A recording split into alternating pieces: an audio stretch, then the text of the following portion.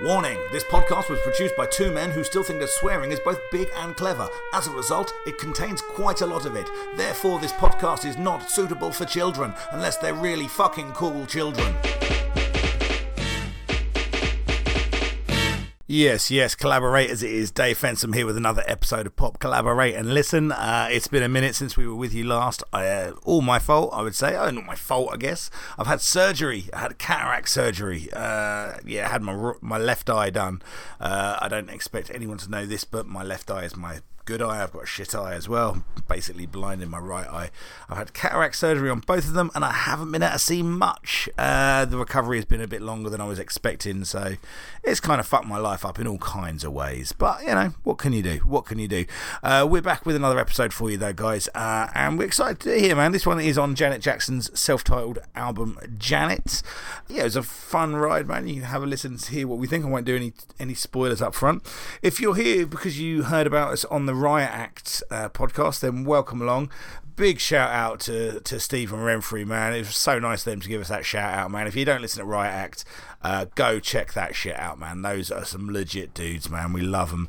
I think you're going to hear Stephen here on an episode in the not too distant future, and probably Renfrey as well.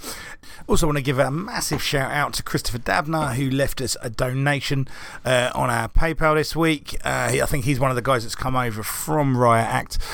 Basically, we're not professional enough to have a Patreon or anything, because we cannot be fucked to generate extra content because we don't create this regularly enough, I guess. But if you do want to donate but contribute towards the cost of running the podcast, we have got a PayPal link. You can find that at our website, which is pclpodcast.com. So anyway, guys, get on with this episode. I hope you enjoy it. We will be back soon with another episode, hopefully before Christmas. And take it easy. We'll see you soon. Later.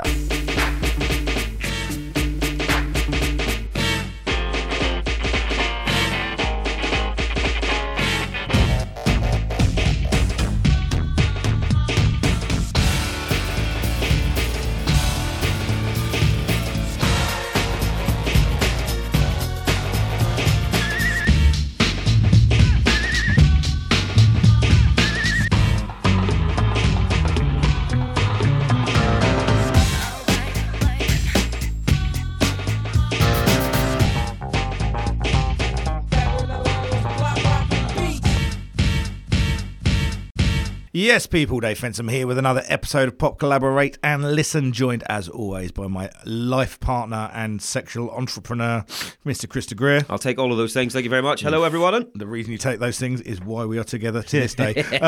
Don't tell my wife. Anyway, well, thank you for bearing with us. Chris and I are basically sitting here in the studio. We call it the studio. It's a shed. It's a shed with some foam on the walls. And it's cold, man. This is the first time it's been genuinely cold we've recorded down there. What are we? We're now kind of late-ish November. And it's pretty chilly outside. And we are in a shed at the bottom of your garden. We're both wearing hats. We look like a couple of incredibly unmuscular navvies.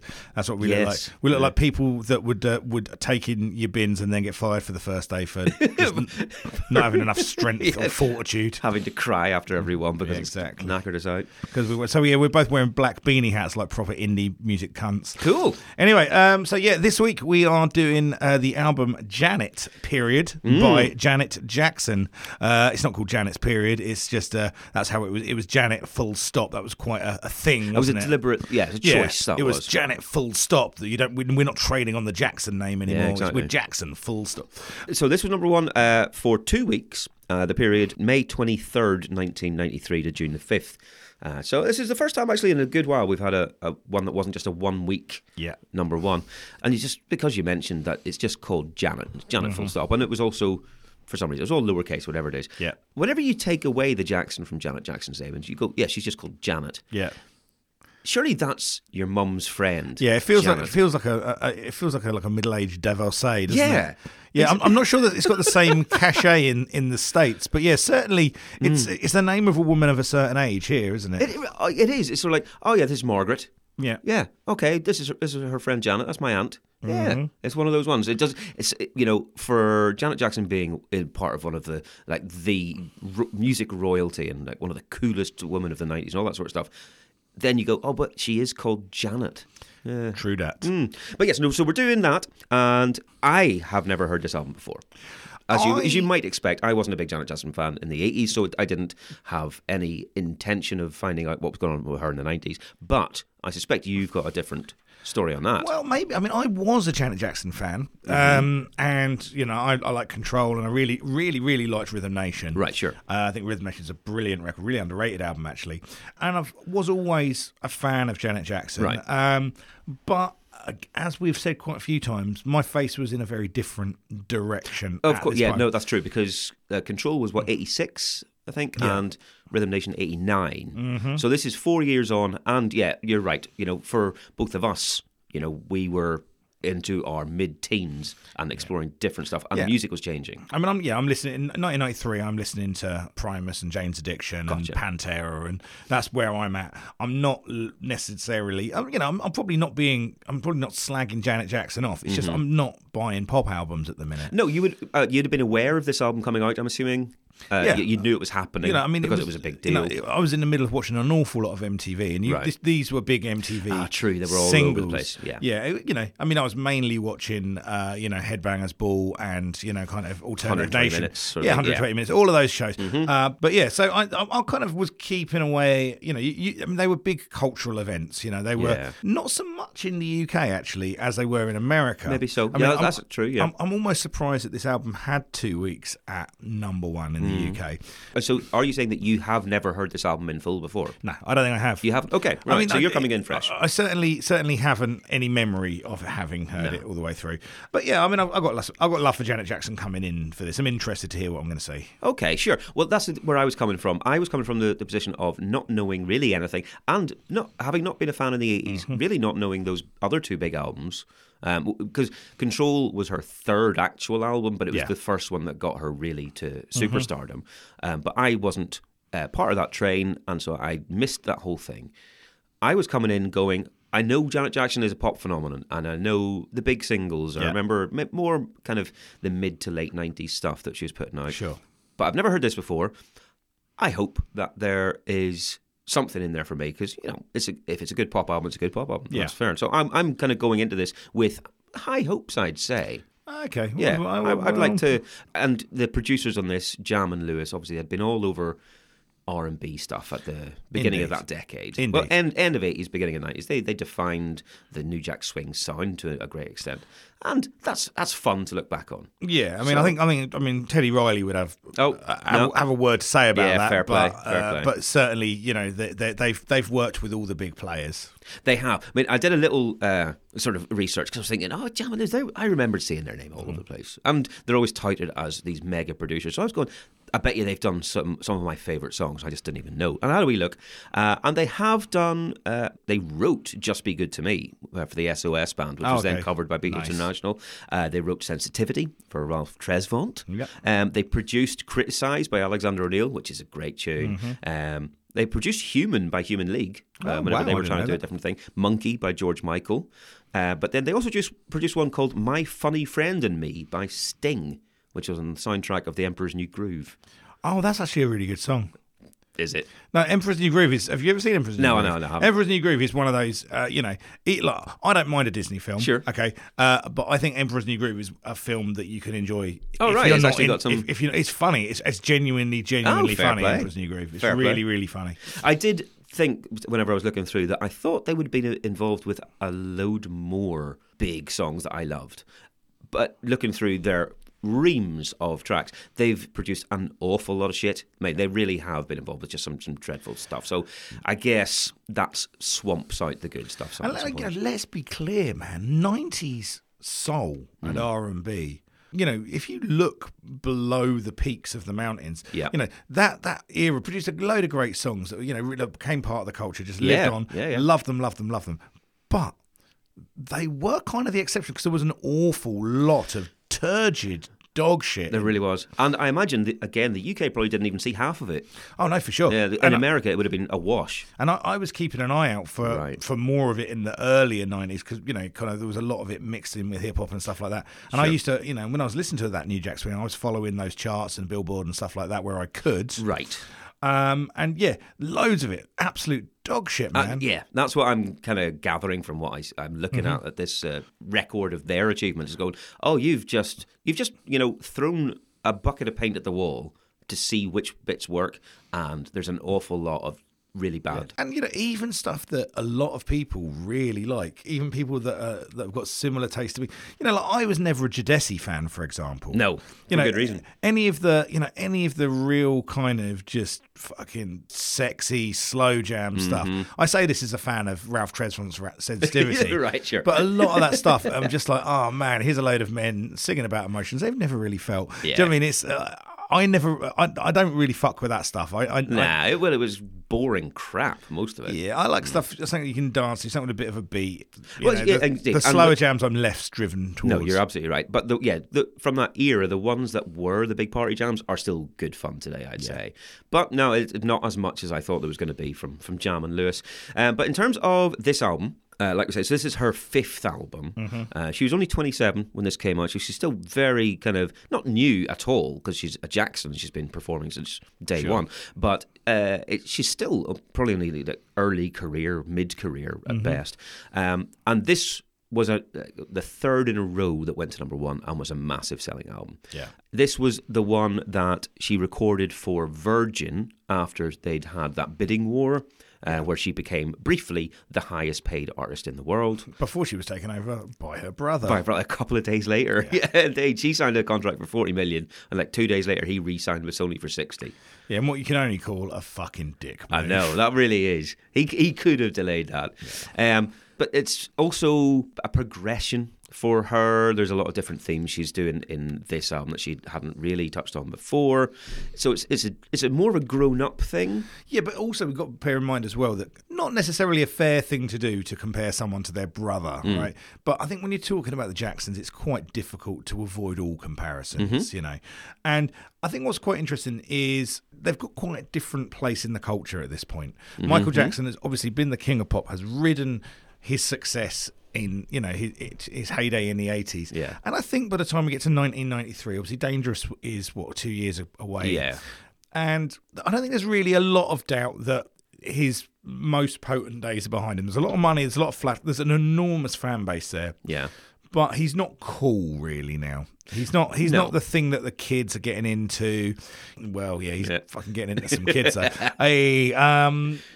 And so, but Janet is. Janet's off the back of Rhythm Nation, and she's coming in with this massive bidding war against her. People were being like, okay, you're one of the most important artists of the 90s in this era, which is being defined in many, many ways by this emerging, certainly away from the kind of all the rock and guitar stuff, this emerging soul sound is, she's at the vanguard of it. Yep, very much. So this is a kind of a make or break album in a lot of ways. I mean, commercially, it was very, very successful. Oh, it absolutely was. It's huge. This is, it sold 350,000 copies in the first week, which at the time was a record for the highest first week sales for a female artist. It has now sold over 14 million copies worldwide. This is a huge album. Yeah. It's the only Billboard album to ever produce 6 top 10 singles. 6 top 10s, yeah. I mean, this is an album that, in theory, has produced 8 singles. Yeah. One of them only came out in Holland, fair enough. And one of them wasn't a top 10 Billboard, but it produced 7 singles off it. Yeah. I was looking up, there's 2 number ones as well. Yeah. There's only a handful of albums that have had 6 singles go into the top 10 of that Hot 100. 2 of them, I think, are Drake, recent, which I don't count because streaming doesn't count as physical sale to me. It's not the same. You can't judge one against another. Do you want to have a guess at any of the others? Albums that have had 6 top 10 Billboard Hot 100 singles? Oh, let me have a think. Madonna's going to have one. No. She hasn't? No Madonna's. Okay. But there are 1, 2, 3, 4, 5 in the 80s. Okay. Thriller's going to be one of them. Thriller. Thriller has to be one of them. Thriller, absolutely. I think that was the first one. Hang on a minute. I got a good shout. Was it Phil Collins? No. No Phil Collins? No. Okay. Not top 10s. I'll give you one of them was Rhythm Nation, 1814. So Janet had that as already. One of them's Teenage Dream, Katy Perry. So again, that's later. Okay. And it's more of a muddled stat-wise. I'm just trying to think what these enormous jumbo albums that kept on going are. You got Thriller. And Bad, yeah. Bad, exactly. That's another one. See, I think I know some of these, and they're just not coming to me. Two massive albums. One of them's an English guy, And one of them is a very, very American guy. It's going to be George Michael. Yes. And a very, very American guy, Bruce Springsteen. Bruce Springsteen, born in the USA and Faith. Yeah, absolutely. So those are the ones that have had 6 top 10 Billboard singles. Yeah. So it's a fucking massive album, big achievements all round, lots of accolades. It's a big, big deal. Wasn't for you or me at the time, no, but let's be clear, that's the point of this podcast. Well, indeed. Anyway, indeed. so let's start as we always do with the album cover. Yes. Now, right. This album cover is one thing if you just look at the album cover and you have no context. Sure. And it's another thing if you know the image that it's cropped from. Indeed. So, yeah, for anyone who hasn't seen it, the album cover is just basically a close-up of Janet Jackson's face. Yeah. But if you ever look at she did a Rolling Stone cover, and which is the full image, which is basically her husband at the time, basically stood behind her, cupping her breasts in his hands, basically. Yeah. And so it's her from waist up, topless. And I swear to God, I don't think any other no image in the 90s had more of a fucking weird effect on me. Jesus Christ. Good Lord. But there was that, and I think there was maybe a Gail Porter FHM cover. Yeah, that's where it was like, good Jesus. Yeah, and that girl with the tennis scratching her ass. Oh, obviously that one, standard. But yeah, no, it's quite the image, and I think I don't separate the two. It's a very it's a very nice photograph. It's a well composed album cover. It's it's simple, it's effective, it does what it totally. does. And I suppose if she is saying, right, we're just going to call it Janet, we're going to subtract the Jackson bit, we're going to focus on just me and my story, separate to the rest of the family. Mm-hmm. Fair enough. And it's just a nice close up of her. This is focusing on her, and this is what it's about. Mm-hmm. It makes sense. Yep. I agree. It's good, and it is iconic. It's one of those ones that became a big image in the 90s. You would recognise that from, in Iraq, you know. Yeah, it's whatever Middle Eastern country you're in. It's like one of those iconic images. It's right up there with that Wonderbra Eva Herzegovina. Oh, of course, advert. The big billboard. Yeah. Well, look, this album is, amongst other things, 28 tracks long.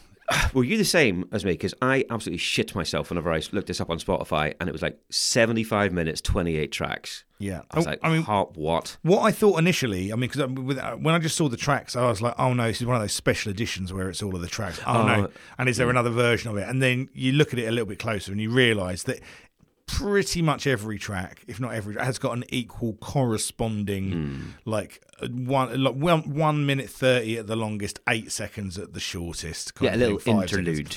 Yeah, and basically it's one of those kind of CD things that people were fans of doing at absolutely. the time. I find it deeply annoying. It's incredibly annoying and stupendously pointless. Yeah, and I would imagine if you've ever attempted to listen to this album on shuffle, one of the worst things you've ever done in your life. True. So basically, it's a couple of seconds of worth of intro. It's normally something that feeds into the next track. Yeah. Or it's just the sound of some rain, for example, or some fucking nonsense. It really is very annoying. Yeah, it's a conceptual thing. I had no idea why they chose to do it. I don't think it's got any great artistic merit. I agree with you on this one, Chris. I'm prone to defend like things like this in albums, but it's just a device that takes it too far. It means you can't listen to a track in its complete. It's like if this is supposed to be that song, then you're making me more difficult for me to hear this song in its entirety. Yeah. If it's not part of the song, then it's fucking superfluous, and why do I need it? There? Yeah. No, I agree. So we have obviously not even listened. I've not listened to most of the interludes, only by mistake. If I did, I was skipping through every time I could. So we're not doing anything on those little. Oh no, I've listened to all of them every time. Oh, you fool! You're not allowed to do that. Oh, I skipped everyone. But yeah, so it ends up out of the 28 tracks that are on the official release, there are 14 songs. Yeah. So this first section here, we're going to do tracks 1 to 10, which is in fact tracks 1 to 5. Oh, yeah, exactly. Yeah, fine. We'll give you the full rundown of the track names as we go through. So track 1 is called Morning. It's a minute and... I'm not even describing them. Can't get into that. Track 2 is called That's the Way Love Goes. And it was the first single in May of 1993, so just before the album. And it got to number 2 in the UK, but it got to number 1 in the States. Okay, so look, here we are.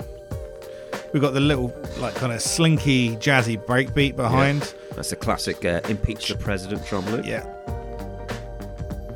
got the nice little keys. Now this feels very different to what she's been doing up to now, which is the kind of the more rigid kind of quite industrially clangy, right? Yeah, do you know what I mean, in your face, very kind of pop focused. This feels like a jazzy R&B track. Yes, absolutely. It feels more grown up, I would say.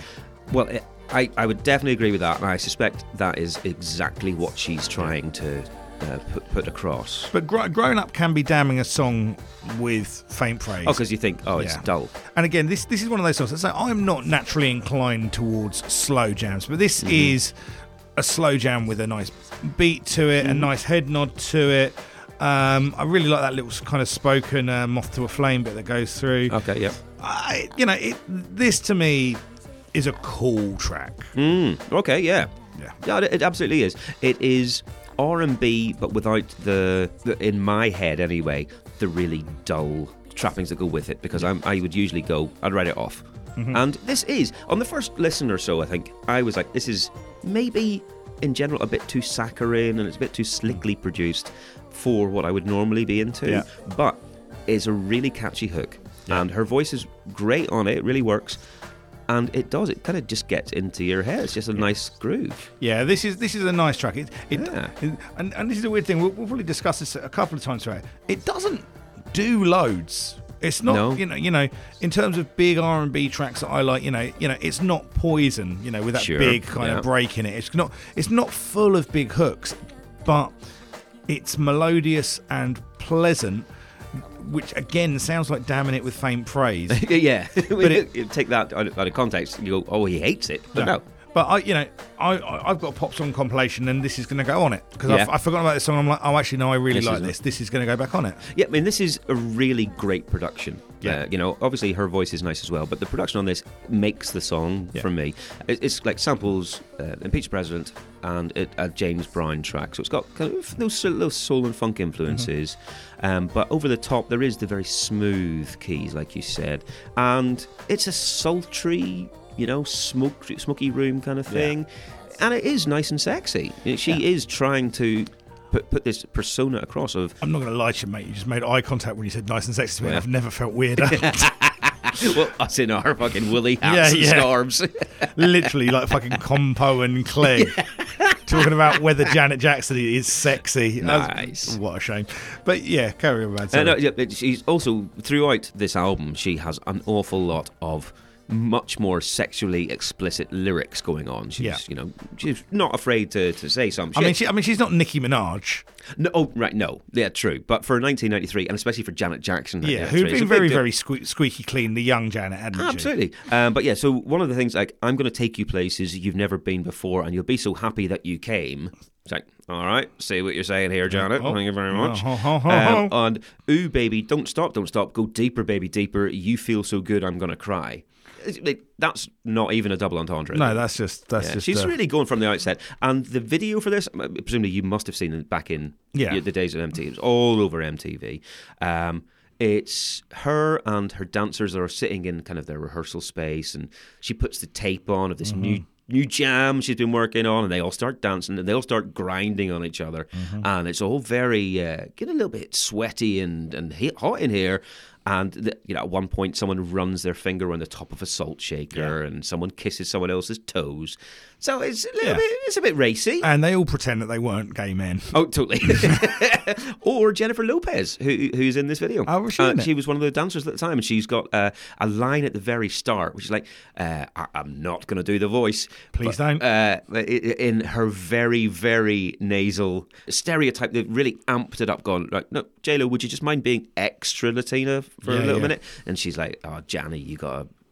why you do this to me, this sort of stuff. But she's like an uncredited extra basically in it, but it's one of her first screen times, I think. And this was fucking massive, right? This was. So it was number 1 in the States, like I said, number 2 over here, so decent, number 1 in the States. It turns out this is the 17th biggest hit of the 90s. Overall, I think that's in America. I think that's an American stat. The biggest selling single by a female artist in South Africa. Now you know. It remained at number 1 in the States for 8 weeks, which to date still makes it the most successful chart performance of any member of the Jackson family. And it earned a Grammy for the best R&B song as well. The single has sold over 3 million copies. Yeah. It's big deal. And so as the first single to come back with, this was a great one. Made a massive impact, showed people what the new Janet was, introduced them to that, and deflected from where she had been. It's a really, really good single, I think. This is classic. Brilliant song. The other thing about, I do remember this, and this is one of the songs that if you'd played this in a pub quiz, I'd have been able to identify it. Like, yeah, that's Janet Jackson. But I didn't really remember it at all, and I don't know if I've ever listened all the way through before, because the previous thing that she had out was that Best Things in Life Are Free with Luther Vandross, I think it was. And I kind of conflated that with this output. Yeah. And I think that's a shit song, that Best Things in Life Are Free. That's fucking annoying as hell. And so I think of Janet Jackson this period as that. And this was a big surprise to me whenever I went back to it. Yeah. It was very different and much, much more enjoyable. Exactly. And I do not like that Luther. Even though I'm a fan of that era of Janet Jackson, I'm not a fan of that Luther Vandross it's just song. Crap. Yeah. Oh, flimsy shit. Right. But no, really, really impressed with that one. Cool. Right. Well, I think we're 2-0 for that one. Cool. Right. So track 3 is called You Know, which is literally her saying, you know. Why would you put that as a separate track? And the second, and 4 is track 4, which is You Want This. Right. Here we are with that new Jack swing. Bang, bang. Yeah. Ding, ding, ding. This is you can picture this getting played in a house party movie, can't you? Everyone dancing in the kitchen. I mean, I'm dancing. Yes, he is. Like knocks it in, and you're like, okay, so you're like almost, this is a bit more like kind of New Jack Swing, bit more kind of old Janet in a way. Right. But then here come the keys, smooth it out a little bit. Right, yeah. There's this big bright vocal that's going to come in. And this was the 6th single. Yeah. Look, let's be honest about Janet Jackson's voice, right? Janet Jackson is not a fantastic singer. No. And she's better than I am. I don't know, Dave. I've heard you croon. You know. I've seen you in bands in the 90s. I've seen your croon. But this is, for me, it's a pleasant enough thing here. But what I think she has got though is, and whether this is her own gift or gift of the people she works with, she's got a really kind of good sense of phrasing. Oh, okay, yeah. And she uses what she's got well. Right. No, yeah, that's true. That is true. Like I said, it's a perfectly serviceable pop voice, but it's not like she's not Mariah, she's not Aretha Franklin, nothing like that. Nah. But yeah, it's a perfectly nice voice. And I think this is a perfectly okay pop tune. I don't think this is anything out of the ordinary. It sounds very, very 1993, like we've said. Sure. And it's nice, but I don't think it's amazing. Yeah, look, I mean, for me, I really like this hook. Yeah. There's not a massive hook anywhere else in the song. There's not a big chorus, really right? Isn't. However, I do find myself bobbing my head along to it. Yeah. It outstays its welcome. I said the same thing. It doesn't need to be over 5 minutes. This one. There's like a call and response thing at the end that goes on for too long. Well, there's a weird plinky keys thing that happens, and every time I listen to it, whether it was in my car or whether at home, I thought that some kind of alert was going off on my computer or on my thing. Okay. Because it really just sounds like there's a kind of it's kind of a plinky off key kind of thing with the keys, and it just sounds like your phone's trying to tell you something. Oh, weird. All right. Or you're getting or your sat nav telling you there's a speed camera. It's one of those. Yeah. Thanks, Janet. And lyrically, she's very full of herself. This is a classic. She finds out that there's a guy who likes her, so she makes him work for it. She's really very confident in her abilities. She's like, one thing I've been told, nothing else compares to this loving body. Well, fair play. What makes me think I can say this to you? I know how bad you want this. So, yeah, Janet, fair play. All right. I am much lazier than anyone that she would find in her entourage. I'd be like, oh, fine then, let's just leave it. That sounds like a lot of work. I mean, I will write to her and let her know. If you wouldn't mind. I'm sure she'll be... I'll just tell her to tone it down if I ever do express an interest. Well, I just thought she was going to be thinking about a missed opportunity, really. Yeah, true. I'll send her a picture of you in 1993. Oh, Jesus, yeah. But like you say, I think there's not much of a hook to most of this. No. It's got a little bit here and there. There's a single version which has MC Lyte doing a rap on it, which is actually quite fun. Okay. But now this doesn't do a lot for me. Coming in from the first single into this, I'm like, all right, okay, yeah, we've gone right up, and then we've gone back to the middle. I like it as a mood change, and I'd like to hear a song with this kind of tone that's as good as the first song. I'd love to hear that. Yeah, no, you're right, because like the much more upbeat party banger type, you want to get that, but with a hook. Yeah, I mean, this only got to number 14 in the UK as well, so it wasn't as big a deal for us. Sure. So let's go into tracks 5 and 6. So tracks 5 is called "Be a Good Boy," which is kind of a put a condom on thing. Yeah. And then 6 is called "If." Oh, now that is a heavily affected guitar, isn't it? It's weird and dissonant. Sounds like the start of Labyrinth. Baby with the Power. But then, with banging a beat in. It's almost like a Michael Jackson banger beat in. Yeah, definitely is. And a big old fuzzy bass line. Me want to scream. Yep. But I'm jigging around to this. Yeah, now this is a good, forceful, brings you with him. And this was the second single, which came out in July of 93. Also only got to number 14. But weirdly, this was... The record company wanted to release this first as the first single, but we're finally overruled because they were like, this wouldn't have been enough of a different thing from Rhythm Nation, I don't think. Here we go. Listen to that syncopation on this video. Oh, I see what you're saying, all right. That's really lovely and tight, the way it just sits in the groove there. Just like kind of dictates that groove to you. And and the beat is really sparse. Mm-hmm, yep. This bit here, this pre-chorus bit, I think is so catchy. Same as that. Same catchy. Really nice. It is kind of reminiscent of Scream again, though. Yeah. Even though Scream's later. I know. And now, see, this is the part of the song. If this chorus was a fucking enormous chorus, this would be the best song on the album. The chorus, I think, lets it down. It really does. It takes it down a notch. It's like a retread, but not as good as that syncopated verse. Right. And it's fine because they're playing with rhythm and you've got all this kind of stuff going on sonically. So there's a lot going on. But if that just opened up into that bang, bang, bang, opened like into another register, right, and you had this enormous cue, this would just be a classic. Yes. Yeah.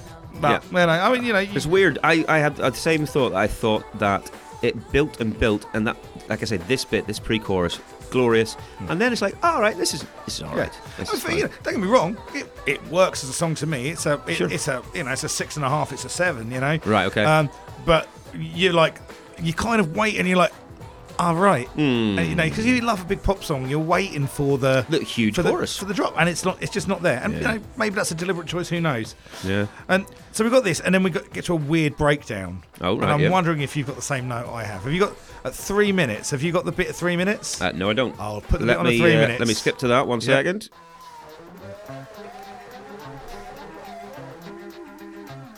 Chim chimney, chim chimney. Funnily enough, no, I didn't think that. play it again and hear it. Play it again and hear it. Oh, wow. I mean, that string bit is the intro of a Diana Ross and the Supreme song, and that's the second song that's used a Diana Ross and the Supreme sample so far out of 3 songs. Crazy. For me, the main bit about this is the lyrics on this one. Yeah, I mean, are absolute filth. Oh, yeah. They really are. I mean, where we've seen in the last one, she was, sort of pushing the boundaries on that.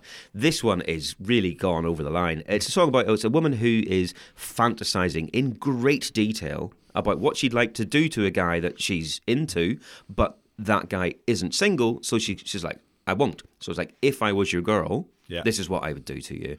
And then tells him a lot of stuff. But then she goes, but I am not, so I won't. Which is, it's like she's defining herself by being proper up for some pervy nonsense, but only if it's in a committed relationship. Yeah, absolutely. Exactly. It's that sort of way. Look, man, I'm... I need to say this. I'll probably say it in the intro, but there are less specific lyrical contributions from me on this episode. The reason being, I can't fucking read at the moment. Well, indeed, that's fine. So I wasn't able to read the lyrics in the way that I normally would without hurting my eyes. Well, let me tell you, my friend. Yeah. I'm trying not to get too aroused as I'm looking at you and saying these words. Oh, can't focus. It's fine. So how many nights I've laid in bed excited over you, I've closed my eyes and thought of us 100 different ways. I've gotten there so many times, I wonder how about you. So she's just saying, I think of you when I'm wanking. Yeah. Okay, fine. Close your eyes and imagine my body undressed. Take your time because we've got all night. You on the rise as you're touching my thighs. And let me know what you'd like. If you like, I'll go down to down, down, down, down. I'll hold you in my hand and maybe your smooth and shiny feels so good against my lips. I'm really hoping that no one ever samples this and takes it out of context. Because this is like, you know, the bad sex awards. Oh, definitely. Me saying this is not the same as her saying it. Garth Marenghi. Yeah, I want you so bad I can taste your love right now. It's really... Is it still a lyric? Still a lyric, Okay, yeah. good. Yeah, it's not just you. Yeah, just looking at you and saying it. And she has openly said, her quote is that it's not based on experience. She never, said this to a bloke, but she said this is absolutely how I felt quite a lot of times. It's about a girl, in her own words, about a girl who goes to a club and fantasizes about this guy. Serious fantasies about the things she'd do to him if she was his girl, the positions and things like that. But she's not, so she can't. So she gets pretty frustrated in the second verse. Without it being too much, it's still within good taste. And I'm going, I'm sure it tastes good, but hey, she's really going for it. And the video for this as well. I don't know if you remember the video for this. It's in kind of a nightclub where there's a lot of cameras going around. People, you can look into people on screens and that sort of stuff. But there's a real kind of raunchy dance number goes on in the middle of it. And there's a bit where she pushes a male dancer's head down to her crotch, which apparently, and there's a couple of different articles, say was a big deal at the time because oral sex on women wasn't still getting talked about in music. It was starting to in the 90s. But there's videos by like TLC, Mary J. Blige, and this one that were breaking down that barrier. Yeah, it was very much a thing you don't do. It was a diss, wasn't it? It was apparently like, so. Yeah, it was still at that time. One of my favourite ever. I mean, obviously, I don't share the opinions about female oral sex, but which I don't know why I threw that in, ladies, as if any women listen to this podcast.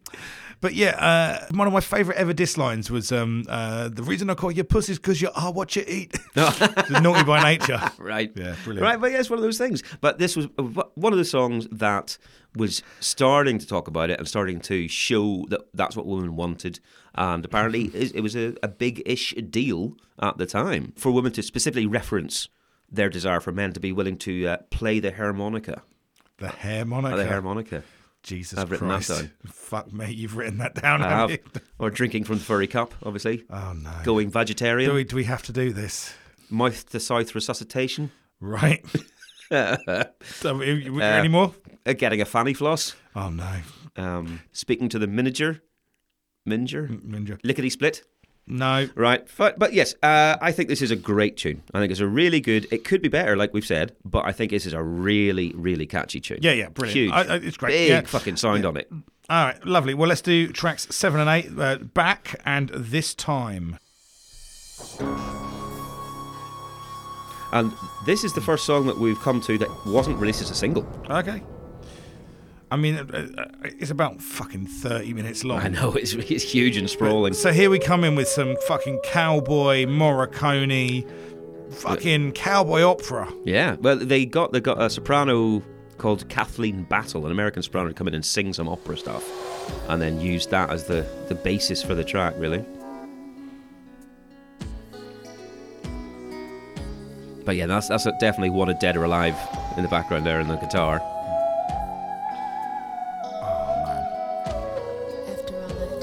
It's nice and spooky.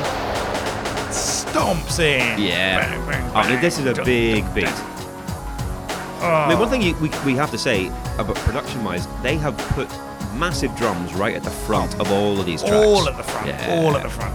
It's like where the vocal would normally sit. Yeah, just crisp bam on all of these tracks. And I love that. Oh, come on, man. Look. I'm interested to hear what you have to say about this song because, like, look, this track It's fucking weird and it's sprawling. Yeah.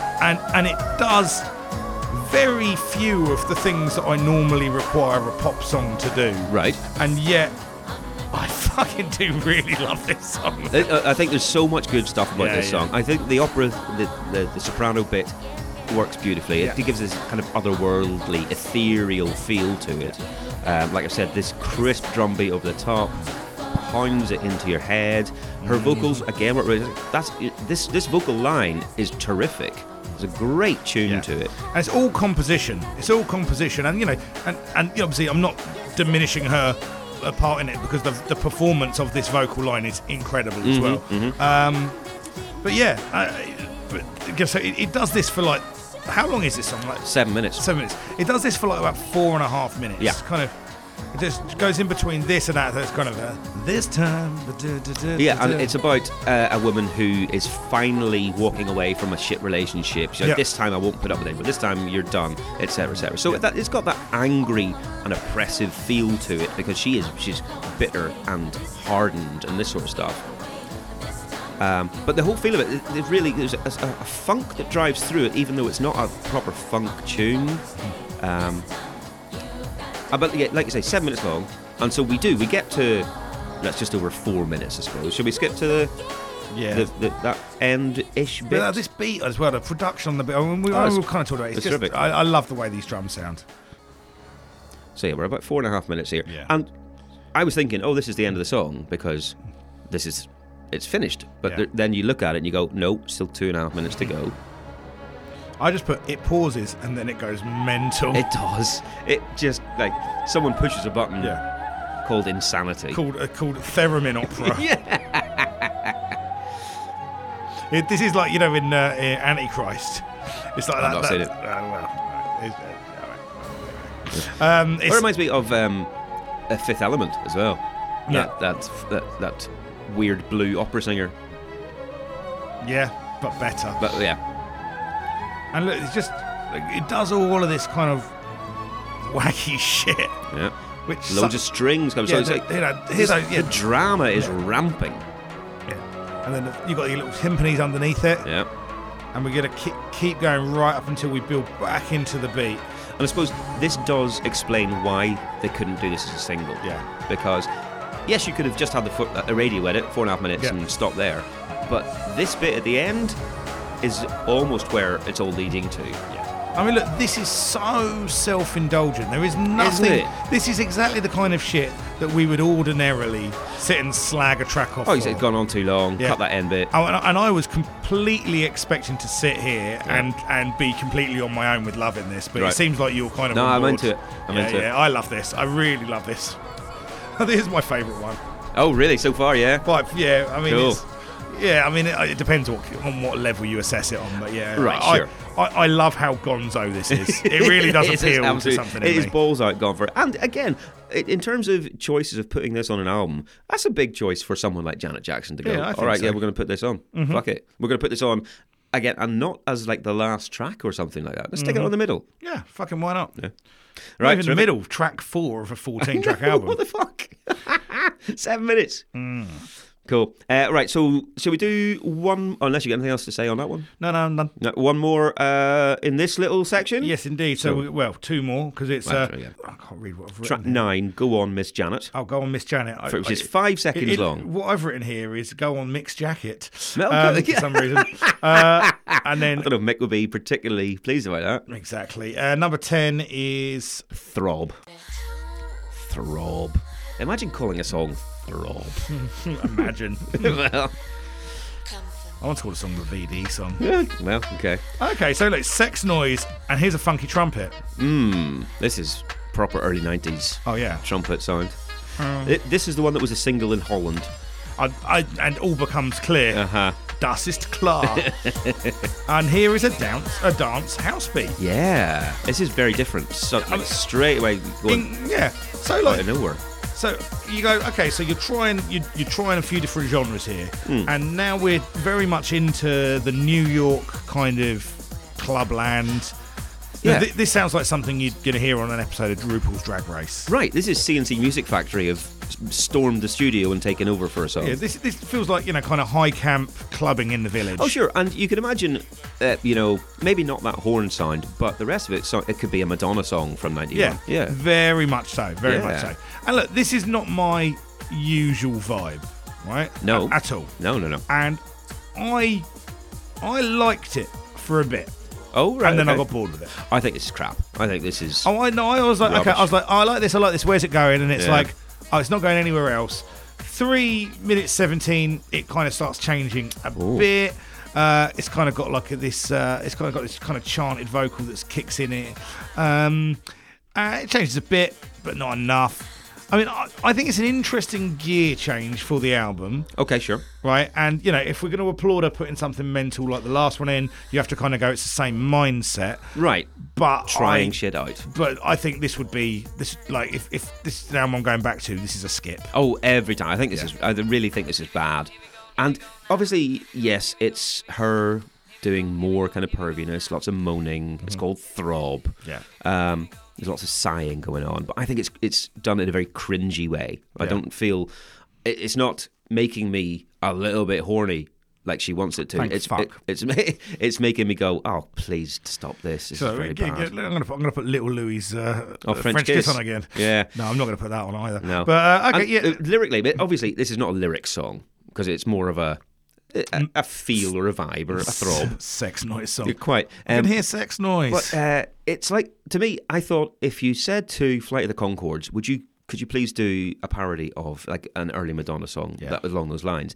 The lyrics in this are, I can feel your body pressed against my body when you start to pound in, love to feel you throbbing. It's just so obvious and over the top. And the chorus is just someone saying throb over and over until Janet at the end starts saying over and over, boom, boom, boom, until noon, noon, noon. It's like, this is terrible. Why? I mean, that's starting early. It's not until noon, noon, noon. That is true. Yeah, haven't you got a job to go to? Yeah, exactly. Oh, no, you haven't. No. Right, not into that one whatsoever. No, swing and a miss for me. Fine. All right, let's do the albums. Right. We're looking at the week of May the 23rd to the 29th, which is the first week of Janet Jackson being number one. So the top 10.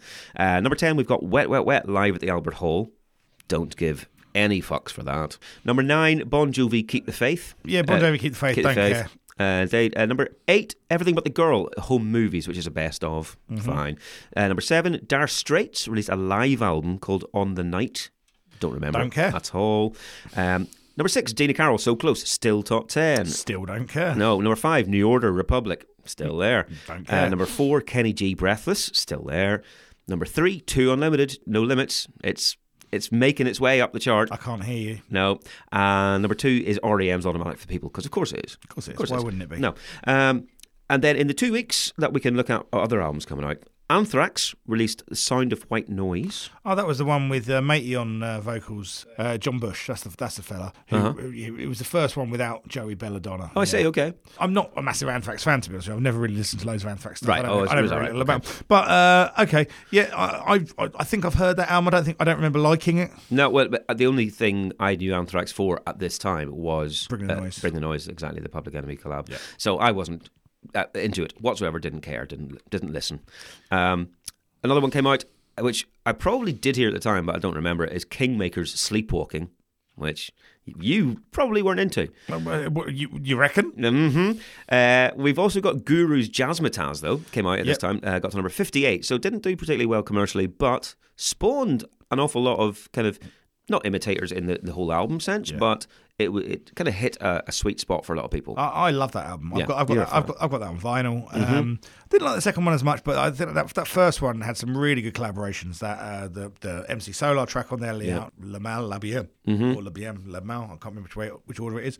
That Sounds of the City track. That's a skate video classic. Right, sure. You know, that's such a good song. There's some tracks on there that I almost kind of forget aren't Gangstar tracks. Oh, I see. Right. But yeah, gotcha. That first Jazzmatazz album is, you know, they're not all classics, but it's certainly a lot more hit than miss on that one. And it was an interesting thing for him to do, because obviously Gangstar have a lot of jazz samples. Sure.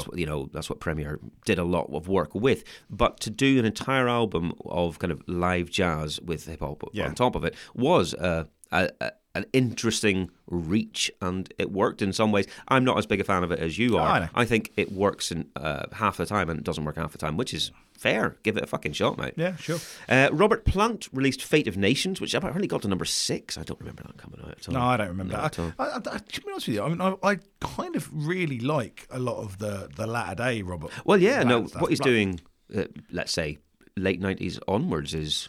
Yeah, like stuff with Very Alison nice. Krauss, like kind of Gorgeous. was it kind of fucking, I've just forgot what stuff's called. Is it band of something or other? They've covered 2 Low songs. Oh, have they? Yeah, two really good Low songs. Any loud ones? No. Okay. Utah Saints released their self-titled Utah Saints LP. Only got to number 10, so we don't have to do it. But I kind of wish that we had to do that instead of Too Unlimited next time. I mean, we could. Just pretend. We just do it. You just tell people, no, this is Too Unlimited. Yeah. Yeah, like literally just do just full on trumpet. Just like full on, like just deny the truth. Yeah. Red House Painters released their self-titled album, only got number 63, but I remember reading a lot about Red House Painters. That was too grown-up indie for me at the time. That seems like it was like a Q magazine Exactly. band. One that I thought I'd mention because we had a little bit of I think a Twitter conversation about it. Dodgy released the Dodgy album, got to number 75, and it was Stephen Hill from the Riot Act podcast. Yeah, shout out Stephen. Indeed, he chimed in with his dislike of Dodgy. Good. And a story about what an utter cretin the man from Dodgy is. I think it was the drummer. Cunt. But then we also had Nick from Temporary Fandoms chip in, almost apologetically going, is it a bad thing if I actually quite like some of their songs? Yes, the thing is, Nick, it is. I think they got some good singles. I do. Well, but yeah, this album, couldn't fucking tell you. The Dodgy album, not a clue. Tell you who else has got some good singles? Gary Glitter. Yeah, he really does. He really fucking does, Absolutely right? does. Fucking still cunt. Anyway. Halloween released Chameleon.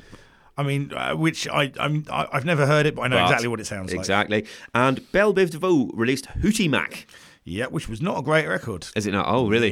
No. Like one of those ones, 2 good singles, the rest bullshit. I mean, might even only be one good single. Right, fair enough. But I suppose it fits in that it was released in 93 and that was, the big time for that sort of stuff.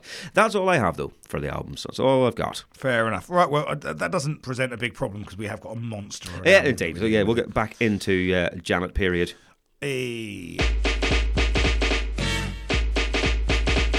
Okay, so track 11 is called What I'll Do. This one is this is unusual because there is no intro track to this one. All right, just straight in. Okay. What'll I Do?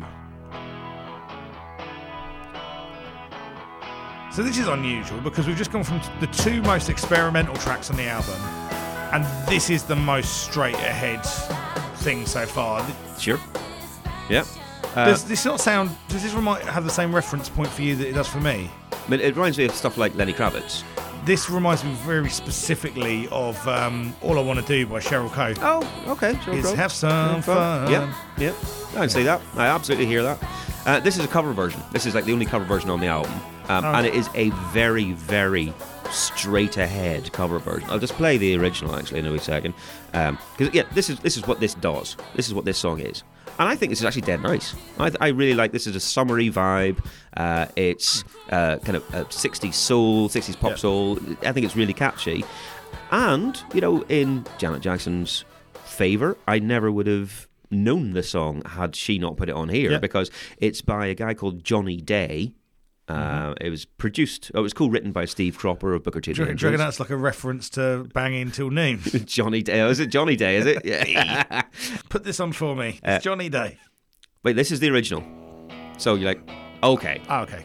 So what she said was she was listening through a load of stacks. It was like this 9-album set came out, and she was listening through and loving it, and she decided she wanted to cover this. And it's a very straight ahead cover. But I never would have heard this if she hadn't done it. And it's absolutely fine. Exactly. It's a little bit of range. It's probably the nicest vocal on the album so far. Very pleasant. It really is. It's a jazz funk standard almost. It's a funk standard with an element more jazz in it, just by virtue of her voice. It's very pop. It's very, very shiny. And it was released as one half of a double A side as the 7th single, which didn't come out till like March '95, which is 2 years after the album release. So they're still stretching out the thing. Sure, I don't find it anywhere near as interesting as some of the other stuff, and I'm not sure I would have included it. I see. It sounds very different. Yeah. It does sound like it's just been dropped into the middle of the album. It sounds like a B-side. I can see why she wanted to do it, because she just really enjoyed it. But yeah, stick it at the end. One of Yeah. those ones, because it's a strange flow. Yeah, exactly. Much like the Janet period. Way. Okay, 13 is called Funky Big Band. So we're cutting up samples. Mm-hmm.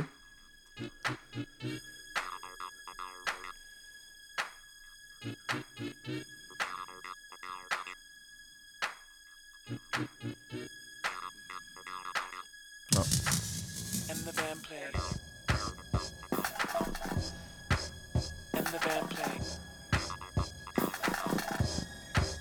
And the band plays. Taking its fucking time is what it's doing. Mm-hmm. It's a 5.5-minute song, and we're now 35 seconds in. The band plays.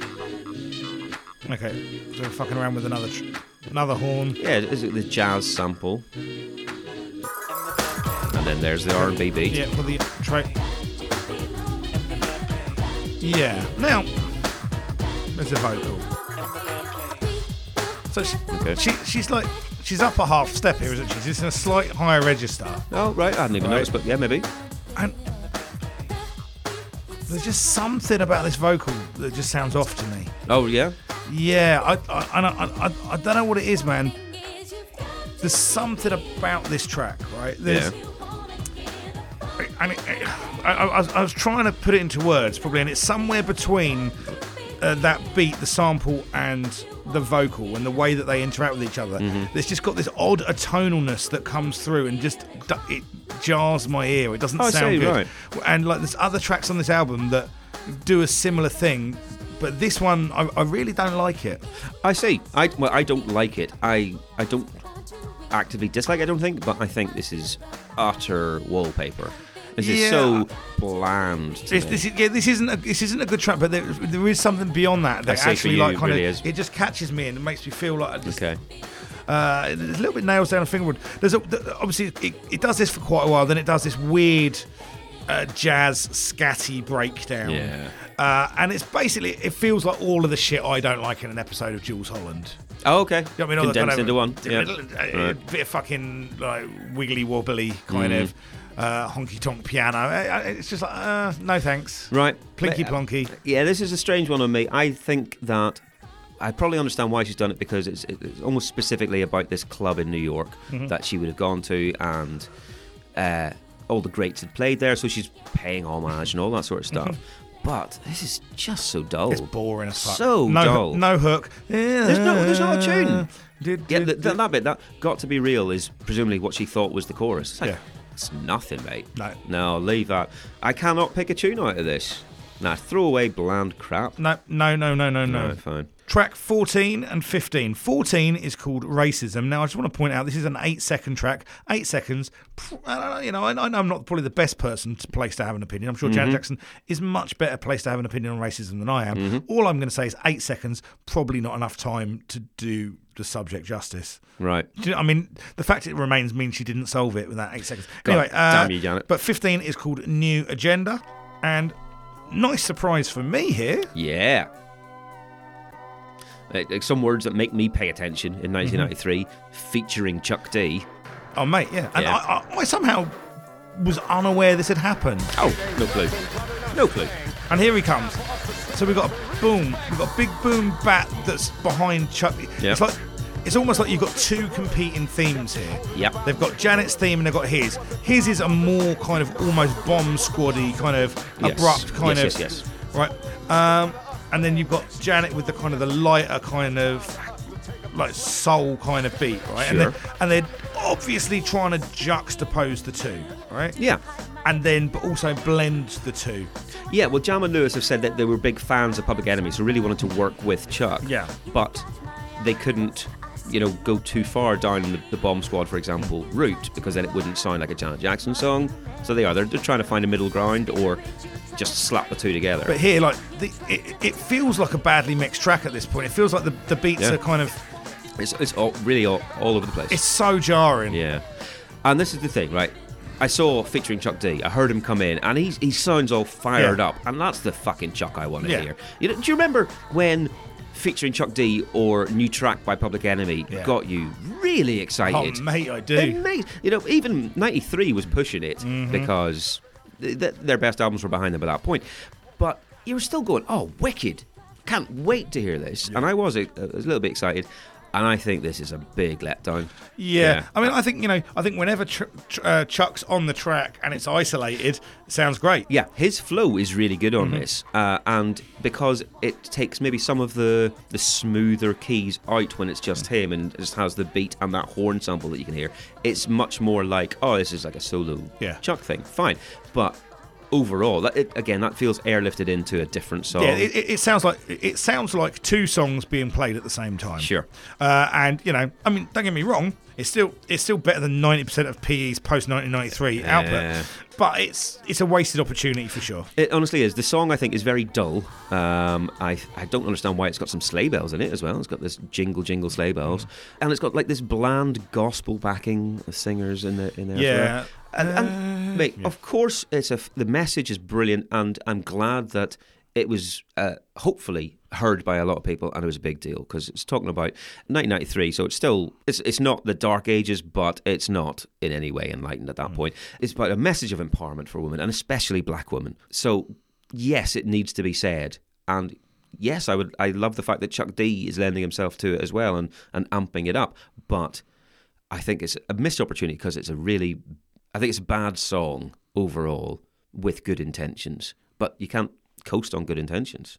Right, so 17 is called Love Part 2, which is a reprise of That's the Way Love Goes. Yeah. And then track 18 is Because of Love. Okay. So this obviously feels lighter, poppier. Sure, yeah. And I'll tell you what it does sound like. Yeah. Keep It in the Closet by Michael Jackson. Oh, was that on Dangerous? That one on Yeah. Dangerous? Right. Okay.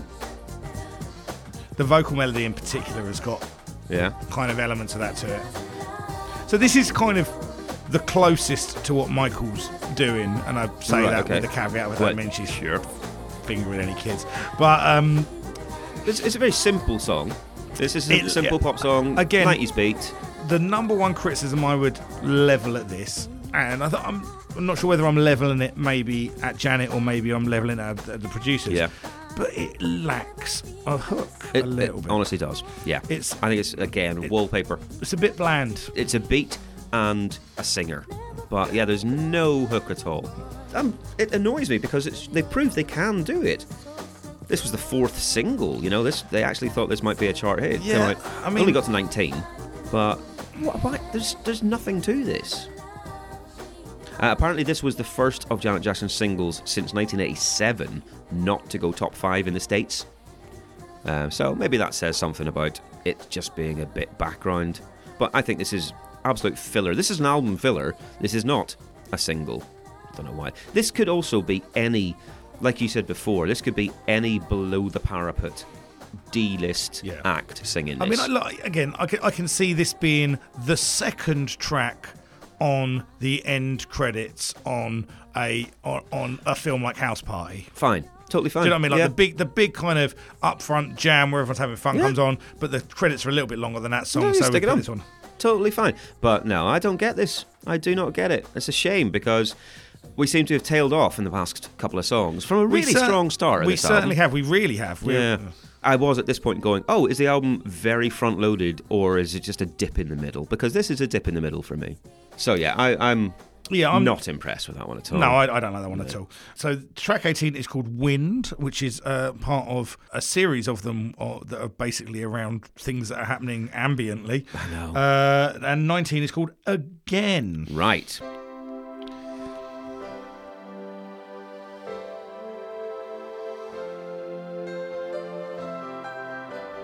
I literally thought you were playing Things Can Only Get Better by D Ream for a second there.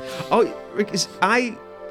this sounds very much like Something to me. Right. And I had a note, it sounded like a cross between The Farms Altogether Now and Bryan Adams' Everything I Do. Yeah. So look, this was the number one. This is a piano-led ballad. Yeah, big ballad. Yeah. It's every kind of cheese you can imagine. Isn't it? It's a That's cheese music. That little rising bit there, that's musical theatre straight Oh, up. 100%. I've Yeah. got this is a West End song. Isn't it? Not going to lie to you. Works on every level for me. It's all the right notes. Everything, man. Every bit. I'm just sat there. I'm just sat there, like kind of covered in tattoos, rough exterior, kind of thinking, looking at all my playlists of metal songs down the side, Yeah. and just going, "Ah, fucking love this." This is good. Yeah, I mean, I think overall it's just a good ballady song. Oh, yeah, that was a piccolo. I know, what the fuck? They are throwing everything in it. But yeah, I think there's bits of this that are glorious. Oh, of course yeah, that is. Yeah. And it is pure cheese, like you say. It was written for Poetic Justice, the film that she was Yeah. in. And so they needed a ballad to go with whatever fit the scene that we needed doing. It was someone died, her boyfriend died or some shit.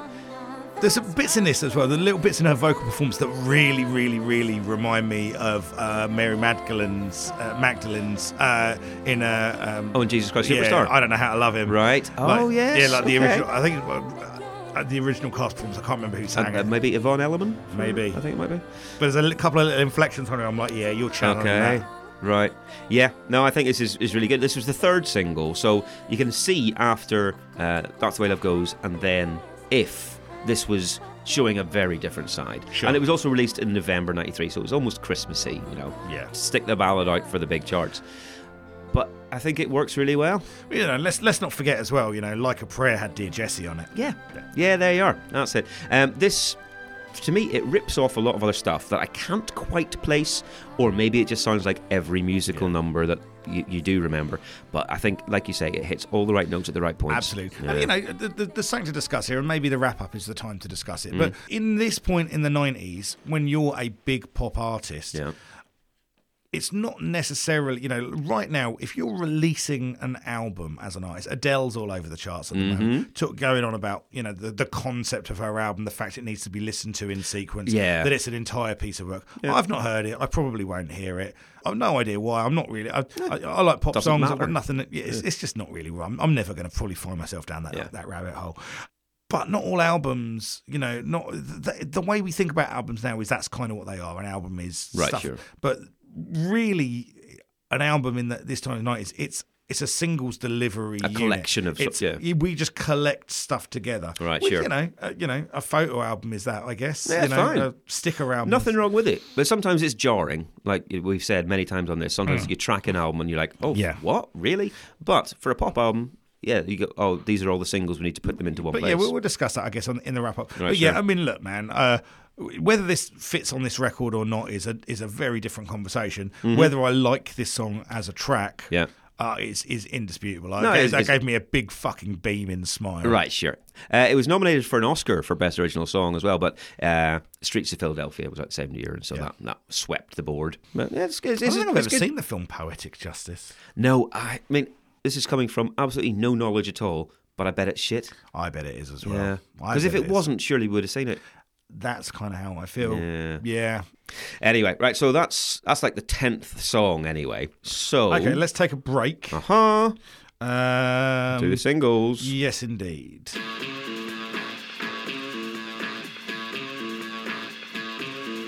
Right, so the week again, the first week that Janet was number one, May the 23rd, 1993. Top 10 singles. Number 10, REM Everybody Hurts, which we've obviously seen quite a few times.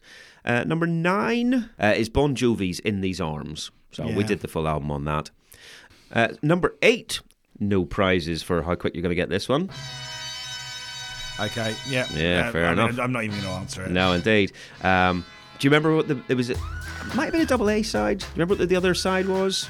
Because it's the 12-inch I have is this version, and it's got this and Top of the Morning on the B side. top of the morning Top of the to morning. you. Yeah, exactly. Top of the morning to you. Irish. Yeah, but we did discuss this in a previous episode when this album came out, didn't Yeah. we? About this not hitting the charts and where was this track in the charts. Here's where it came out. Yes, no, and this must have been a re-release where it got 100%. actual top 10 because, yeah, it was bigger before that. Yeah. Number 7 is Tina Turner, I Don't Want to Fight, which I'm assuming she said quite a lot in her marriage. Me. Oh. You know. Number 6 is Janet Jackson, That's the Way Love Goes, still in the charts. Number 5, Two Unlimited, Tribal Dance, which I'm sure is brilliant. We'll have to find out. I can't wait. Number 4, George Michael and Queen with the 5 Live EP. Number 3, Inner Circle, Sweat, A La La La La Long. I've got a load of Inner Circle sweat at the minute. I'm sitting close to this heater. Number 2, and this is the first time we've seen this one, and it's fucking dreadful. Oh, God almighty. Yeah, you remember this coming out? No, I don't think I do. Do you not? Hang on. Oh, really? Wait. Oh, wait, yeah, I mean, wait till the terrible beat comes Oh, in. my God. So, yeah, it's obviously a cover of the Elvis, I Can't Help Yeah. Falling in Love with You. The fuck is I mean, this? I think this is one of the albums that went to number 1, but we didn't have to do it because it was covers and re-releases or something, the best of. I feel like I've struck this from my mind. Oh my God, it's UB40. It's UB40. Oh my God. Jesus Christ. I don't remember this, and Oh, I do. I fucking hate you for making me hear it now. It's so bad. I mean, obviously, Listen to it. 1990s UB40 is by default terrible, but that's particularly A bad. DVD of Cool Runnings. It's so shit. Number 2. What the fuck? British What is public. wrong with people, Honest man? to God. Number 1 is Ace of Base with All That She Wants, which we have seen Yeah. already. Okay, other tracks. So we've got 2 weeks to look at for other singles. You're absolutely not going to know this, but I'm going to play a little bit anyway. Got to number 23, St. Etienne, Who Do You Think You Are? Fucking, I'll tell you who she thinks she is. Wigfield. I think this is a really good tune, but it was towards the bit of St. Etienne where I was like, oh, right, you just decided to go full-on pop, because they were really kind of interesting and different in 1991, but then everything from here on in is right, oh, you just gone pure chart pop. This isn't good. I think this is all right. I think it's a good, decent tune. It sounds like Wigfield with all the fun fucked out of it. Oh, I hate that Wigfield song so Oh, much. I do as well, but So at least much. it's fun. That's just dull. Guns N' Roses released the Civil War EP. Okay. Got to number 11. Suede released So Young, which we did the album on, obviously. Got number 22. This one, I really like this one coming out. I still like this today.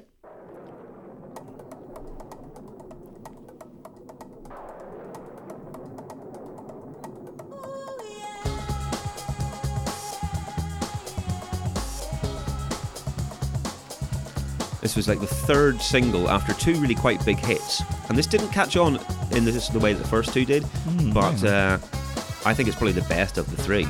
Oh, this is Curiosity Killed the Cat. I was like, no, what is it? No, Curiosity was much earlier, wouldn't it? Yeah. What is it? This is is Stereo like- SMT? it's- yeah. Oh, yeah? Yeah, Stereo MCs, exactly. It's Track? Creation. Oh, do you know what? I've always thought there's a weird connection between Curiosity Killed the Cat and the Stereo MCs. Oh, The two always... don't know why that would be. Well, I don't think there is, but I just think the two are some kind of reminiscent of each other. How bizarre. Don't know what you've done in your past to conflate those two. I don't know. Weird. Either. But I think it's a really good I think tune. it's just a fuck both the front then. Oh, that could be it. Could be. Yeah, so that's Stereo MC's Creation got to number 19. Stereo MCs. Stereo MCs. Right. Let's see if you get this. I wouldn't have got this, but you might. Got to number 26.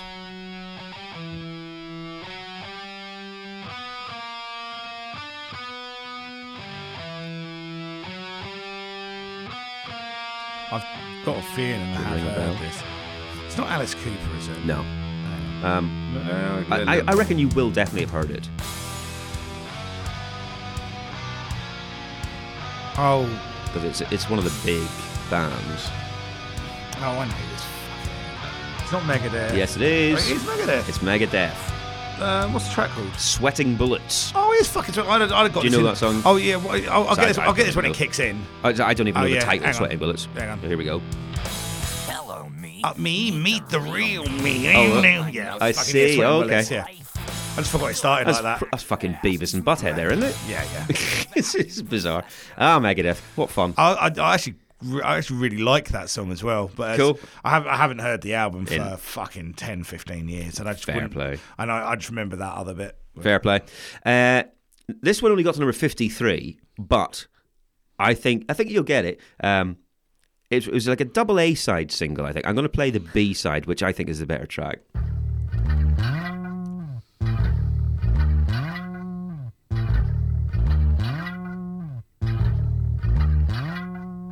I'm not your typical American. I'm not your typical American. I'm not your typical American. I'm not your typical American. Tell me who's is who's. Tell me who was on the microphone. I'm OD. You remember who did this? You obviously know the track.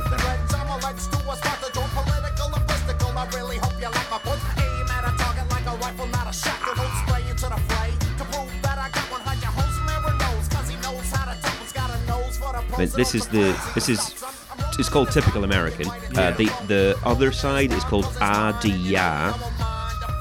Adia. I can't remember who it is. It's fucking like Sadat X or something, but it's not. Hang on. Oh, it's funny. It sounds like Black Sheep. No. But it's not. Who is it? The Goats. The Goats. Fuck off. Of course it is. Of course it's the Goats. Oh, I love that track, Typical American. I really enjoyed that coming out. And that album...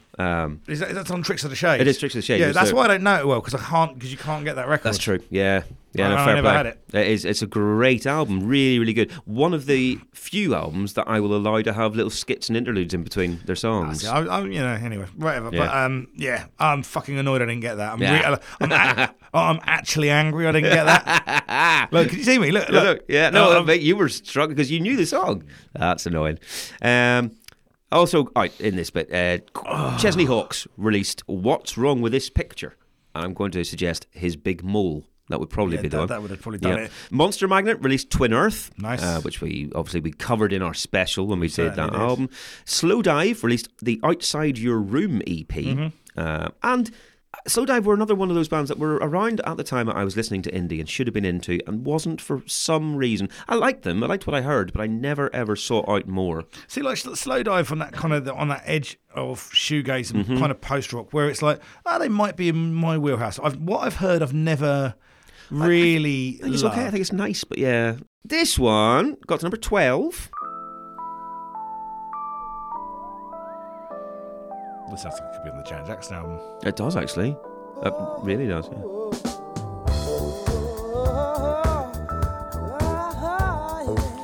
Oh, fuck off, Jamiroquai. There you go. Of course it's Jamiroquai. Which one, Space Cowboy? No, it's Blow Your Mind. Well, it all sounds the same. Oh, yeah. Mate, we're going to have to do this album at some point. We are. We're going to have to dive into every single song on it. We might have a guest star, I wonder. We'll see. We'll see if he's up for it. But that got to number 12. So, by this point, Jamiroquai is doing decent business. This one, though, only got to number 33.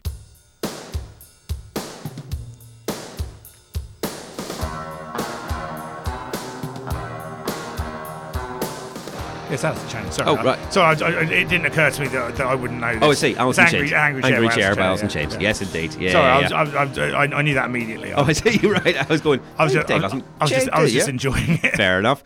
So that got to number 33, which I guess is probably even a little bit better than I would expect for an Alice in Chains single 93 in the UK. The thing is, it would have probably done better because I think at the end. Actually, I can't remember if it was the end of 92 or the end of 93 that it picked up all of the Metal Press Awards. Oh, right, okay. But again, metal was always an albums genre, not a singles genre. Fair play. Yeah, no, you're absolutely right. One that only got to number 48, and I can only assume this is the actual follow-up to the massive hit, but Snow released Girl I've Been Hurt, which didn't even make top 40. Of course it didn't. Because it's not Informer. No, I don't think I've ever heard another Snow song. Maybe one day I'll sit and listen to the album. I'm sure we said at the time that there was some statistic about it being a proper one-hit wonder because it was top 40 on that single, never hit top 40 again, and maybe never had a top 40 album again. I tell you what I'm going to do. Let's go on Spotify and let's have a look at the plays. Okay, here we go. 12 Inches of Snow, 1993. So, Informer has 81 million plays. Mm-hmm. And what did I say that one was called? Girl I've Been Hurt. Yeah. Oh, well, it's actually got 1 million for some reason. Well, which is more than I thought it was going to have. Well, I mean, as we get to I would imagine that is mainly mistakes by Canadians. Yeah, true. Friends of Snow. As we get down to the bottom of this album, you're down to like 100,000. Yeah, that makes sense.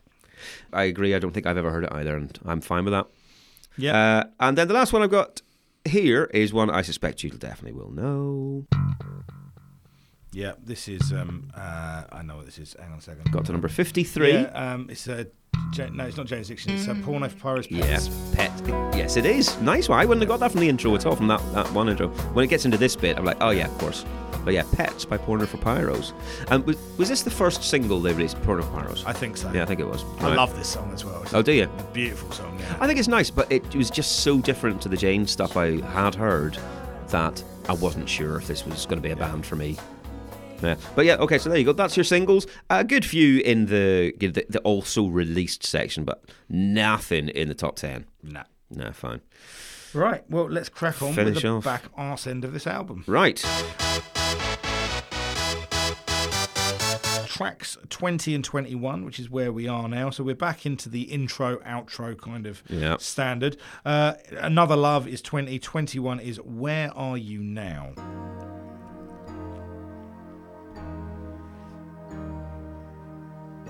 This was apparently mooted as a possible 8th single off the album. And here. Carry me slowly down Oh, the river okay. of Jordan. Oh! Carry me home. Because I have in my I'm notes, only it really human. reminds me of a Michael Jackson song, but I Yeah. can't think which one it It's is. that one. Okay. Right. So, another ballad. Another one, again, I mean, I've got very few notes on this one.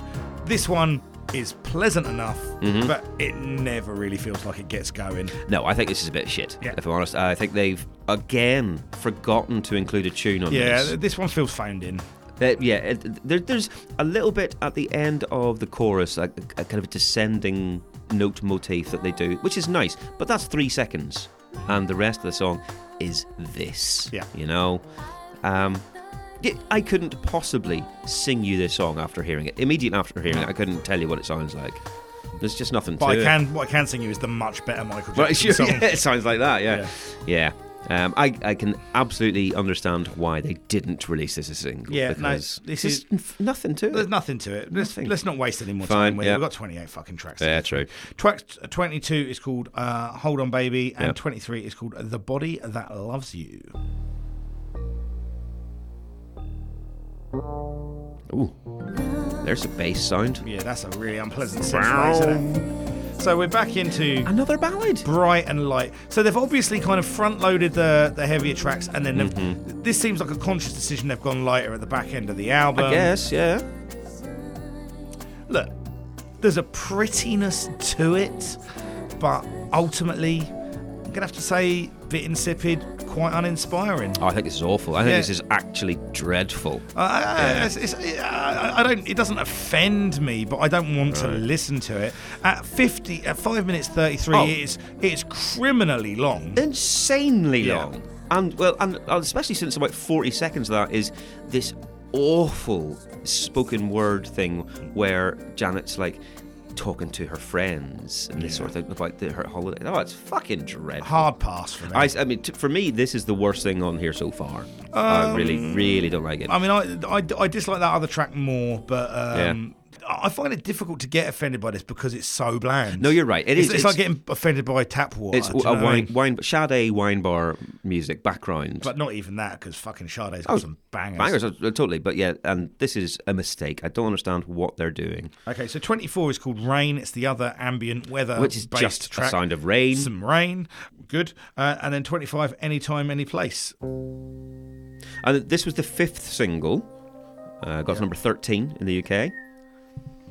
So, okay, another slow jam. Yeah, which is, like you, I was wondering whether or not it was a deliberate thing. Okay. And now I'm thinking, yeah, it must be. So look, this one's kind of got a jazzier feel to it. This is more of your kind of, you got these kind of jazzy hits. You got a more, I guess, histrionic vocal. Ish. Ish. More than the last two, yes. I mean, look, it's definitely got that laid back cool to it, Right. right? But it's not really my cup of tea at all. No, I think it's just crap as well. I mean, it's another slow jam. The thing that differentiates this from the last couple is she's upping the filth factor again. She's chucking a bit more muckiness in, because this is about. It's called Anytime, Anyplace, And it's basically about her wanting to bang at the drop of a hat, no matter who's around, who can see. Yeah. And so it really is just, I want to do this right now. Don't care if those people over there are watching. Don't care about the legal consequences or the moral thing I have not to be doing this in public. I want to have sex with you right now. And what you've just done is ruined any mistake this song could have had by explaining it in very simple terms in a Northern Irish accent. yeah, it's like, to hell with any of the repercussions of my actions. I do wonder if there's a certain list, like I reckon, and it'd be like less than 1/10% of people that listen to this podcast purely because they get off on you explaining things. But look, man, no one's asked me to do any was it ASMR videos anyway? Exactly. But look, I'll give it some credence over the last two because there are some choices in here, and it's and I like the vocal performance a little bit more, but I don't like the track. No. I mean, and it drags. Ridiculous. I mean, this is 7 minutes again, 7-minute long song. And if song was a horse, they'd have shot it around 4 minutes 30. Totally. And this annoys me particularly that it's a 7-minute long song, or just over, and 6 minutes 30. The song is done, and then they put on some more rain sound effects for 40 seconds. And I'm like, you've made an entire album where you could have put that in an interlude. Why are you making me listen to this now? Why are you putting this at the end of the song? Exactly. Absolute fucking nonsense. Okay. But yeah, so it's about her going to hell with any moral obligations I might have. I'm just going to bang in the outdoors, don't care. And on a totally unrelated note, there is an R. Kelly remix of this. Well. Yes, indeed. Well now. So are we sure it's the sound of rain?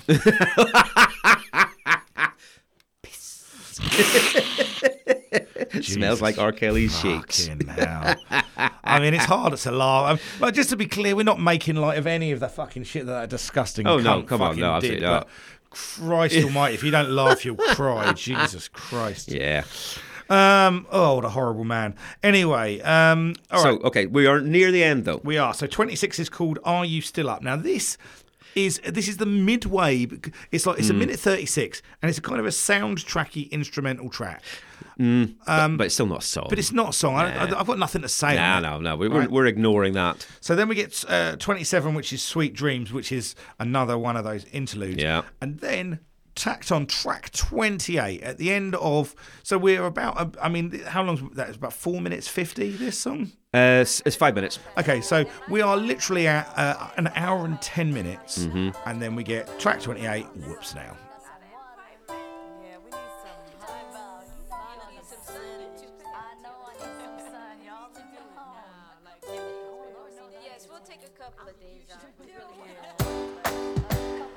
Okay, light and bright keys. Yep. It's got a bit of a 60s feel to it. Yeah, definitely. And this was originally a hidden track at the end. This was an uncredited one. Okay.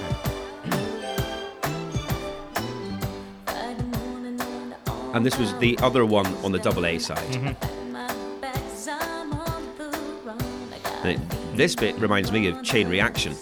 Okay. I see what you're saying.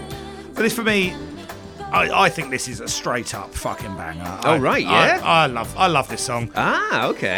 We got a disagreement I feel coming. Oh, no, I don't hate it at all. I think it's nice. I think it's nice. I didn't think you'd be into it whatsoever. Oh, no, I absolutely love this. This, to me, I describe this as the Shoop Shoop song It's All Right to Like. Oh, okay. This is just a light, bright, kind Really of catchy. airy. It's like, this is a song I'm going to put in a summer compilation. Right. Like, it just feels like, yeah, man, life is good. I'm hanging out with my mates. It's, you know, I mean, that's bang on the nose. It's exactly what the lyrics are. Very much. But I love that feeling. Oh, man. yeah, and it's an absolute kind of Motown tribute. And like I say, it reminds me of Diana Ross, Chain Reaction. And I wondered if that was almost deliberate because they had sampled two Supremes tracks in like the first couple of songs, and this was like a little nod to Diana Ross again. I don't know. Certainly. Well, it's, you know. But perhaps. But it's definitely a Motown feel to it. Yeah, and you know, if anyone's got, if any contemporary artist has got a claim on that heritage, it's anyone that's associated with the Jacksons. Absolutely, yeah, totally. Chain Reaction, I was just when I was thinking about it, it's easily, in my head, one of the best Bee Gees songs that they didn't release themselves. Yeah, 100%. Along with Women in Love, Barbra Streisand, and Islands in the Stream. Yeah.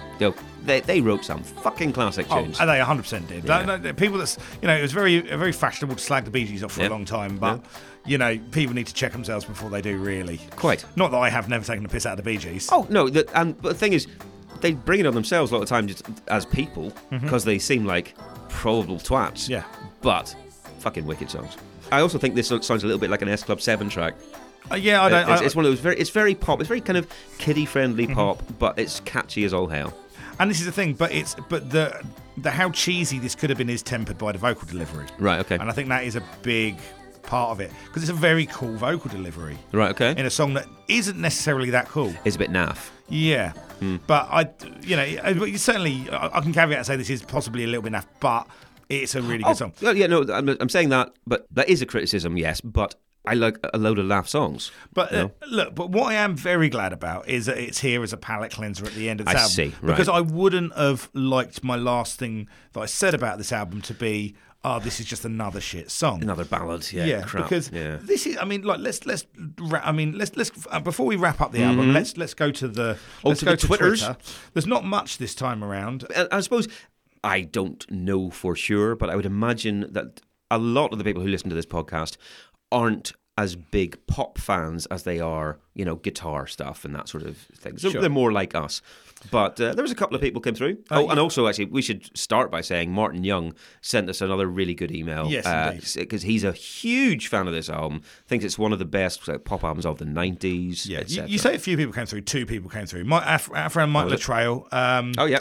The one my housemate used to sing, Whoops, Now I Shit Myself. It's an okay album and certainly better than some of the year bleeders you've had recently. Thanks. You're absolutely right. And then Martin Young, well, I mean, do you want to sum up? Do you want to go into the email? He was essentially, he emailed us before I even started looking into this album or listening to it. And he was saying he thinks it's brilliant because in the same way that Madonna would do the same sort of thing, that this was a change and a step forward and an evolution for Janet Jackson, but it was actually filled with really good songs. He likes the production on it. He loves that early 90s sound. So he was a big fan of the tunes and the content and the kind of the ideology and the whole package he loved, which a lot of the reviews I read, looking back on either reviews at the time or sort of retrospective reviews, were going, this was just such a big leap forward for Janet Jackson, getting out of her old image, pushing the boat out, trying new things, and it was a genuine surprise to a lot of people, but in a very, very good way. 100%. And there are certainly things that you can look back on and you can go, okay, this is an enormous pop album with very much with R&B and hip hop at the soul of it, right? Yeah. And it's very difficult to look back and kind of remember a time that wasn't the case. But that wasn't the case at this time. Even like New Kids on the Block, which has got influences in there, Sure. which were massive pop. An artist on this scale putting out a essentially hip hop record. Yeah. And I get it, it's not essentially a hip hop record, but it's but it's the seeds of what that would grow into. Yeah.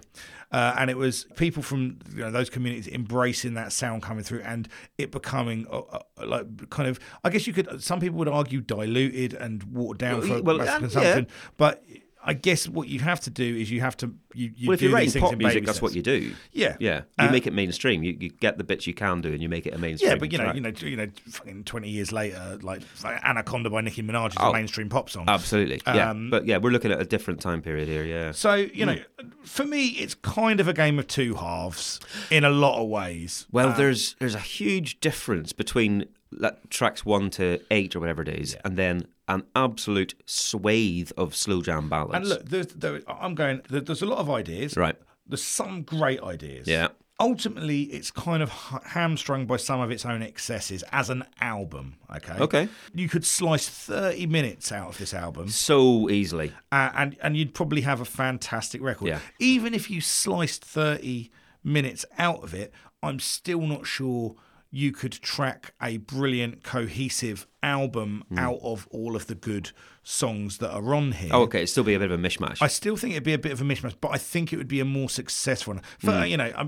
First thing I would fucking go through is cut every single one of those intro tracks out. Pointless. Take them out. If you want 8 extra seconds on a song, do that, right? God. Okay. And I'd get rid of all of the kind of the bland, like kind of almost banker, like R&B by numbers tracks. I absolutely would. I would They're get rid of towards the every end. single one of those ones at the end, like the third section we just did, apart from the last one, which was just, different. and Get rid. Retrack your album as well. Don't, even if you want to include those albums, don't split them the way you did. It's a very strangely tracked album. All it means, though, is it's much easier to go, all right, I'm going to listen to this from the start, not on shuffle, and go, and I'm going to stop now. Yeah. Fair enough. We talk about this early on. This is the peak CD era where people are not editing. People are going, we've got all of this runtime. We can do what we want with it. We can package this out. We can do this. Right. If we're assessing this as an album, it's half a good album. I think, yes. If And that.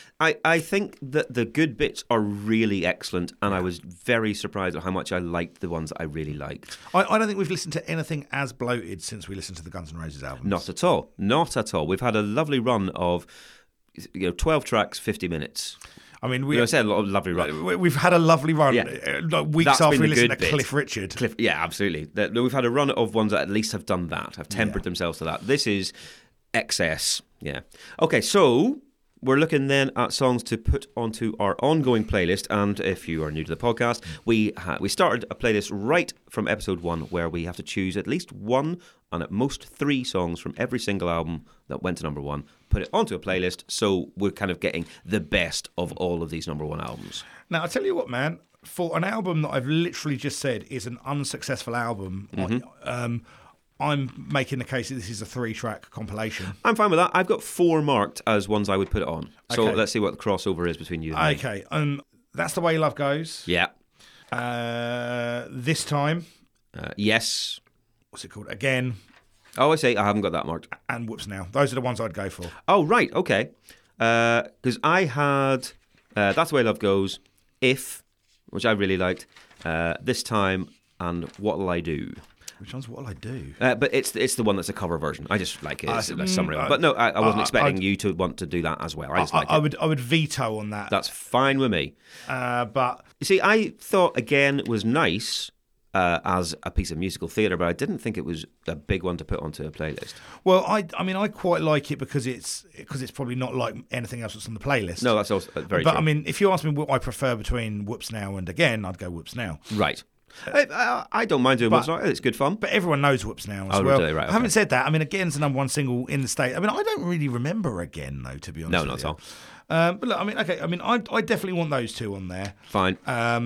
You're You're not a fan enough of If I Was Your Girl. Yeah, I mean, I like If. That would be the be- next one, and I guess, well, fuck it, let's put If in. I like Okay. it. Yeah. Yeah. Oh, right. So we'll do If, This Time, which isn't a single, and That's the Way Love Goes. Yeah. Those are 3 good tracks, man. Those are 3 really good tracks. Good. Yeah. 3 good tracks. Sweet. Sweet as. Right. I'm glad we did this, and I am genuinely glad that I enjoyed it more than I thought I was going to, because I went in with high hopes. Yeah. And I first couple of listens, I thought, oh, there's some really good tracks on here, but I was put off by the amount of mush. I mean, I'm going to be honest with you. When I was listening to this album, I was sitting there going, "This is going to be a battle. I'm going to have to sit and All right, yeah. defend the things I like in these early tracks, and then concede Right. concede in the later tracks, and you're going to just look at me like I was wrong for liking the early ones. Oh, I see. So No, no. I'm glad that's No, no. I'm glad that's where we were. Yeah, ballads can fuck off on this one. Yeah. Anyway, all right. Well, thank you for joining us, guys. Yeah.